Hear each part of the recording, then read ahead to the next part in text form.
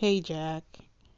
So I've been trying to record a podcast with my sister and I kept stumbling with my words. So what is your advice to help with word stumbling and the like?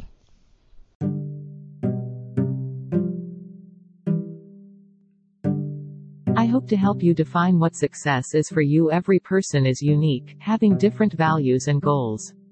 That's why each person will have their own definition of success. My definition of success may not work for you and yours may not work for me. Defining success for yourself gives you a customized goal to shoot for. The following steps should help you determine what will make you feel successful. The first step will be for you to figure out what will make you feel successful, and creating a vision board will show what you want your life to look like in the long term. By using the vision board to show the end results of the projects you are working on, will make it easier for you to see yourself getting closer to your long-term life goals. Our next step is to create a mission statement for your life.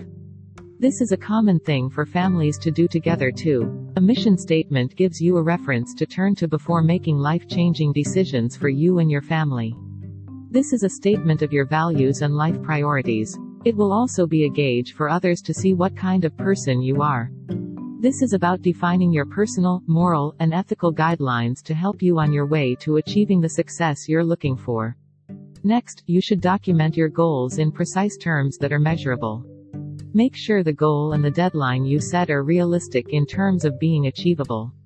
SMART goals are specific, measurable, achievable, realistic, and time-bound. Let go of the fear of failure. Even if you do everything right, things can happen to derail things. Sometimes you make plans based on mistaken information, sometimes through no fault of your own, something just goes wrong. When things go haywire, accept them. Learn from them and keep moving forward. You also need to get control of your finances. Possibly, the most significant obstacle to success, no matter how you define it, is money. To be clear, you don't need money to be successful, and in fact, many have been quite successful without much of it. However, you need money to live, and when you don't have enough, you become stressed and anxious.